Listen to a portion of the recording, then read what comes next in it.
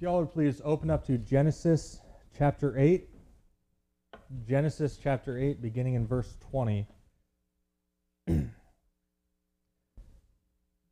When I was a child, I remember one time I had a doctor's appointment. I had some motor tics that I couldn't control. I would just be sitting and just shake my head, and I had no control over it, so my parents were taking me to a neurologist to find out what was going on, and I remember I had to wake up really, really early. Looking back, it's probably about the time I wake up now, but for a 7-year-old, it was extremely early. I had to wake up at 5 in the morning, and so that day, my dad woke me up at 5, and he and I went into the office, and the doctor said, just keep me up for a while and then take me into the appointment. So for a couple of hours, my dad was working on something. I had no clue at the time what it was. I was in the office playing Need for Speed. I was just doing racing video games, and I had all the maps memorized, so I would take all the shortcuts. My dad told me afterwards that he actually wrote an article while we were in there, and he used me as inspiration. And I thought, wow, that's great. What was the inspiration? He said that he saw me taking shortcuts on the map, and so he wrote an article about how you can't take shortcuts in life. Not quite the inspiration I was hoping for. You can't take shortcuts in life, but there are certain things where you can expedite a process. There are certain things you cannot get around. Maturity, you can't shortcut that. Growth, you can't shortcut that. But there are certain things where you can focus on to help grow you exponentially. Now, if you're looking for biblical understanding, if you're looking to understand the Bible more, there is a way to expedite that. There is a way to understand what's going on, and that is through the covenants that God made. If you study the covenants that God made, you will understand the Bible better. The covenants are key to understanding what God is doing at any point in Scripture. Now, the covenant that we live under today as people who are living after the birth and death of Christ is the new covenant, the covenant founded on Christ's blood. But before that, God had several covenants all throughout biblical history. And so I wanted to take the weeks leading up to Christmas to look at the covenants of God. Why are they important? And why then is Jesus important? Why does this new covenant that we live under matter so much? And the first covenant that we see in the Bible is God's covenant with creation. The covenant that he made to Noah and his sons. And the beginning of this is Genesis 8:20. This is after the flood has occurred. Then Noah built an altar to the Lord, and took of every clean animal and of every clean bird, and offered burnt offerings on the altar. And the Lord smelled a soothing aroma. Then the Lord said in his heart, I will never again curse the ground for man's sake, although the imagination of man's heart is evil from his youth, nor will I again destroy every living thing as I have done. While the earth remains, seed time and harvest, cold and heat, winter and summer, and day and night shall not cease. So God blessed Noah and his sons and said to them, Be fruitful and multiply and fill the earth. And the fear of you and the dread of you shall be on every beast of the earth, on every bird of the air, on all that move on the earth, and on all the fish of the sea. They are given into your hand. Every moving thing that lives shall be food for you. I have given you all things, even as the green herbs. But you shall not eat flesh with its life, that is, its blood. Surely for your lifeblood I will demand a reckoning. From the hand of every beast I will require it, and from the hand of man. From the hand of every man's brother I will require the life of man. Whoever sheds man's blood, by man shall his blood be shed. For in the image of God he made man. And as for you, be fruitful and multiply. Bring forth abundantly in the earth and multiply in it. Then God spoke to Noah and to his sons with him, saying, And as for me, behold, I establish my covenant with you and with your descendants after you, and with every living creature that is with you, the birds, the cattle, and every beast out of the earth, with you, of all that go out of the ark, every beast of the earth. Thus I establish my covenant with you. Never again shall all flesh be cut off by the waters of the flood. Never again shall there be a flood to destroy the earth. And God said, This is the sign of the covenant which I make between me and you and every living creature that is with you for perpetual generations. I set my rainbow in the cloud, and it shall be for the sign of the covenant between me and the earth. It shall be when I bring a cloud over the earth that the rainbow shall be seen in the cloud, and I will remember my covenant which is between me and you and every living creature of all flesh. The waters shall never again become a flood to destroy all flesh. The rainbow shall be in the cloud, and I will look on it to remember the everlasting covenant between God and every living creature of all flesh that is on the earth. And God said to Noah, This is the sign of the covenant which I have established between me and all flesh that is on the earth. Let us pray. Almighty Father, we thank you for the covenant that you have made, that you will not destroy the earth in a flood again. Even though you have looked out at creation and seen that the thoughts of man are wicked, that you will hold your wrath. You will give us mercy and love. God, that you have placed us over every living thing, given us every living thing as food to eat. Father, we thank you. I pray that you would give us ears to hear and eyes to see what your word has to say. We ask that you speak through this time, Lord. In Jesus' name, amen. So the first thing that we need to figure out is, what is a covenant? Is it just a promise? A business contract? Well, it's similar to those things, but it's not quite. See, a promise, you break your promise, I can break my promise. A contract, you don't hold up your end of the deal. Guess what? I don't have to hold up my end of the deal. A covenant, though, is a blood-bound contract.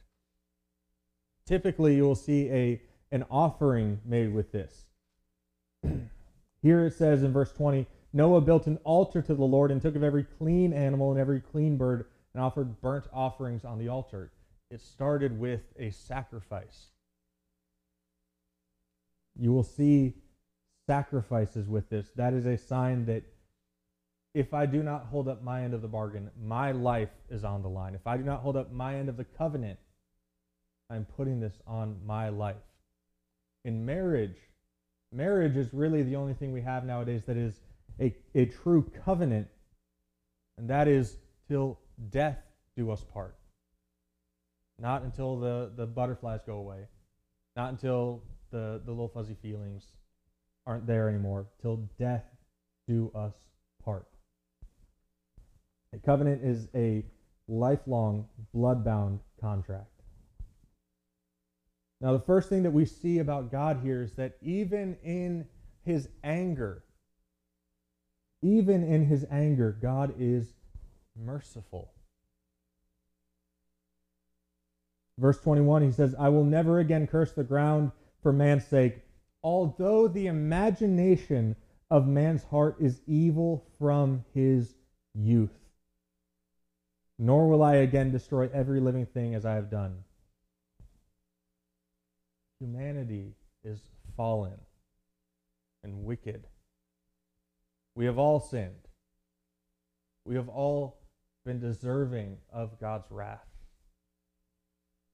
Here it says that our imagination from youth is wicked, yet God is patient. God says, I will never again curse the ground for man's sake, nor will I again destroy every living thing as I have done. See, there is this teaching going around, this thought that God in the Old Testament is all wrath, and then God in the New Testament is all love and mercy. That's just not true. In the New Testament, there is wrath and justice and anger and mercy and love. And in the Old Testament, there is wrath and justice and anger and mercy and love and grace. Here we see that paired perfectly. God has just poured out his wrath on the earth through the flood, wiping the slate clean except for what was on the ark. We see God's wrath in that. God's wrath against the wickedness of man. God's wrath against sin. God's wrath against destruction. Yet we also see here that God is relenting of that. God is merciful. He's showing mercy in this. I will never again curse the ground for man's sake, not because he deserves it. Clearly, he says here that every thought of man's heart is evil from his youth, yet God has mercy. God acknowledges the wickedness, yet shows mercy. Justice and mercy go together very well. Justice and mercy they define God. His justice and his mercy, they're not in opposition to one another. They work perfectly in conjunction with one another. They work together. Next, we see how God cares for man. God's love for man. Chapter 9, verse 1. So God blessed Noah and his sons and said to them, be fruitful and multiply and fill the earth. And the fear of you and the dread of you shall be on every beast of the earth, on every bird of the air, on all that move on the earth, and on all the fish of the sea. They are given into your hand. Every moving thing that lives shall be food for you. I have given you all things, even as the green herbs. God has great love for humanity. He has great love for man. He's placed man here to represent him. We are, the Bible calls the church, ambassadors of Christ. We are ambassadors for God, ambassadors of heaven. We're here to represent God. Here we see that even at the flood, God placed man over the earth. Every moving thing that lives shall be food for you. God has placed humanity, Noah and his sons, as rulers of the earth. Not just as beasts and animals. He has not given us the status of just a highly evolved ape. He has given us the status of rulers. God loves man. God loves humanity. In fact, it is his love that leads to justice. It is love that leads to justice. It's love that leads to wrath. Moving forward, he says, but you shall not eat flesh with its life, that is its blood. Surely for your lifeblood I will demand a reckoning. From the hand of every beast I will require it, and from the hand of man, from the hand of every man's brother I will require for the life of man. Whoever sheds man's blood, by man his blood shall be shed. For in the image of God he made man. See, it is love that leads to anger. It is love that leads to wrath. If it is a just wrath, a righteous wrath, it is love that leads to that. God has great anger. God is wrathful, but it is not just undeserving. It is not just randomly spread out. It is because of the destruction of what he loves. Think of a man whose wife has been abused and beaten. If that man is indifferent, if that man does not have an anger towards the people who have beaten his wife, does that man truly have love for his wife? I can't say that he does. If there is indifference in that, that does not show love. Love gets mad at injustice. If you love someone and something unjust has been done to them, it will anger you. If a father loves his child and the child is beaten That Father will have a righteous anger. In the same way, God loves man. He loves humanity. He has made man in his image. So then when there is a murder, when somebody curses the image of God, when somebody beats the image of God, God has a just wrath against that. Whoever sheds man's blood, by man his blood shall be shed. Love and justice go hand in hand. Love and justice work together. If you love someone, you must seek what is right for them. If you love someone, you seek what is good for them. If you love someone, you seek what is just for them. You know, the Bible talks about pre-flood days, and it is a grim picture. It is a scary thing to look at. The Bible speaks of the sons of God, these fallen angels coming down to earth and having children with the women of the earth. Here it suggests that there is widespread murder. The fact that God, immediately following the flood, addresses murder and puts a bounty on the head of somebody who has committed murder suggests that there was rampant murder. Sexual perversion was the norm. Murder was the norm. Life was not taken seriously. Human life was not treated as God intended it to be before the flood. And what's really scary is, what do we see today? Sexual perversion is touted around as virtue. It is seen to be virtuous to not fit a biblical sexual ethic. And then on top of that, what happens if a young woman gets pregnant?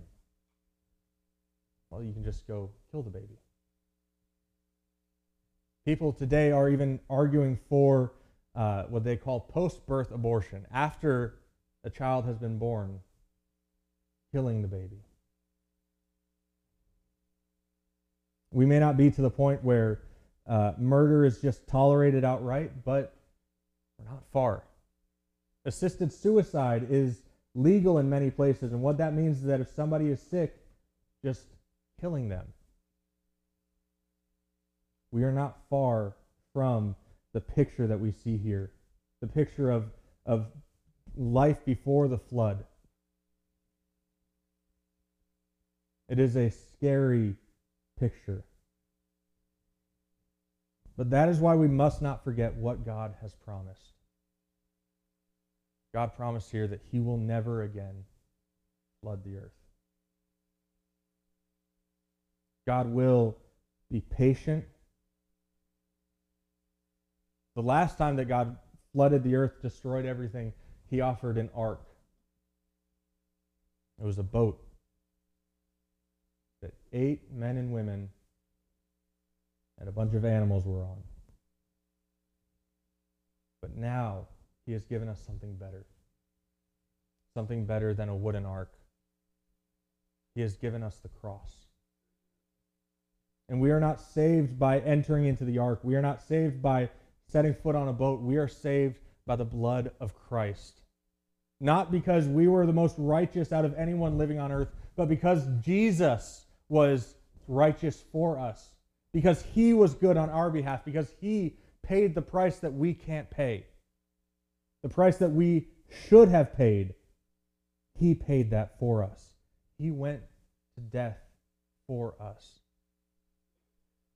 Jesus lived a life that satisfied God's covenant with Noah. He did not take blood. He did not shed man's blood.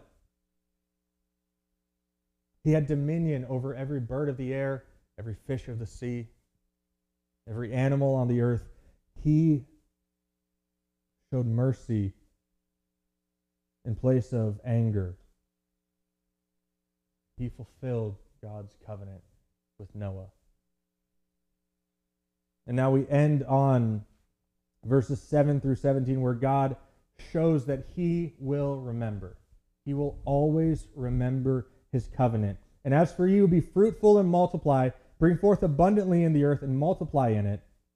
Then God spoke to Noah and to his sons with him, saying, As for me, behold, I establish my covenant with you and with your descendants after you, and with every living creature that is with you, the birds, the cattle, and every beast on the earth with you. Of all that go out of the ark, every beast of the earth, thus I establish my covenant with you.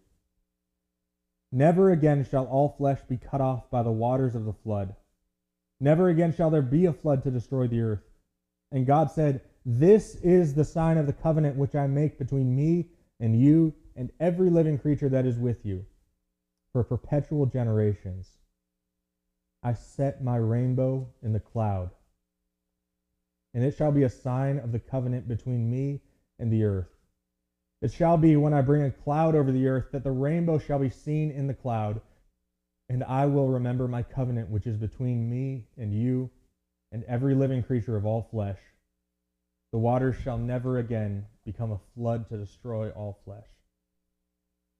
See, every time that it rains and you see a rainbow, that is a symbol that God will not forget his promise. That is a symbol that God will not flood the earth again. You know, the world loves to take Christian symbols, biblical symbols, and turn it into its own thing. I've seen people with tattoos of a six-pointed star, and I asked them, I didn't know you were Jewish. And they say, I'm not. It's Satan's star. And I say, no, that's David's star. That's a fairly well-known religious symbol. And my personal favorite, though, is the upside-down cross. I see people with upside-down crosses, and they, try to be hardcore and say, oh yeah, Peter's cross. And they always say, no, it's a satanic cross. And I say, no, you're very wrong about that. See, Peter was put to death by crucifixion, and he said, I'm not even worthy of being killed in the same manner as Christ. And so to mock him, they crucified him upside down. And it became the symbol of Christian humility, the upside-down cross, that I am unworthy even to be killed as Christ has been killed. That is not a satanic symbol. What ended up happening was, people started thinking, if we're making movies about demons, how can we show that? Well, they'd flip a cross upside down, obviously. And it became this satanic symbol, but it is not. It is a great symbol of Christian humility. And now we see the rainbow being used as a flag of pride.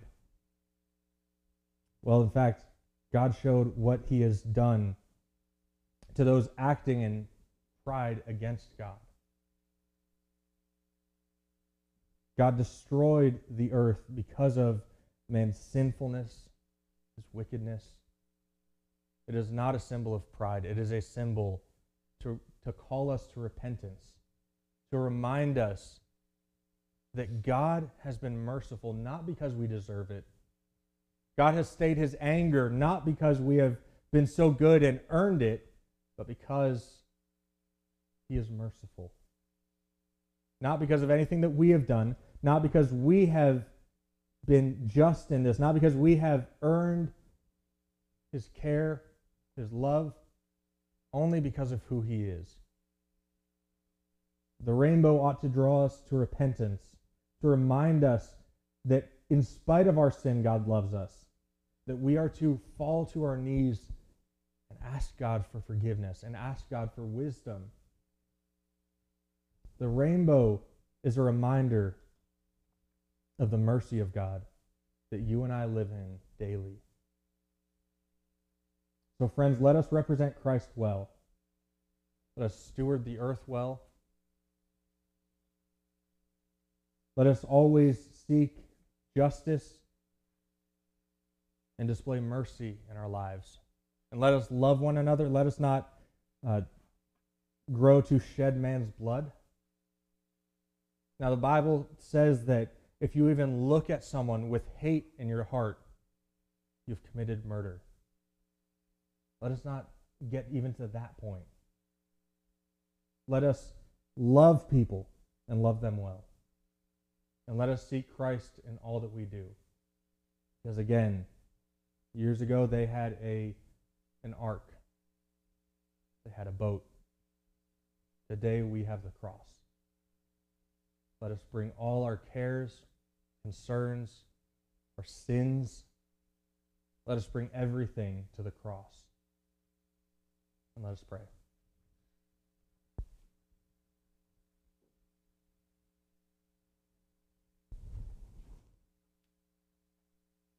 Father God, Lord, we thank you for your justice. God, even though the world says that it is harsh, cruel, we know that it is righteous.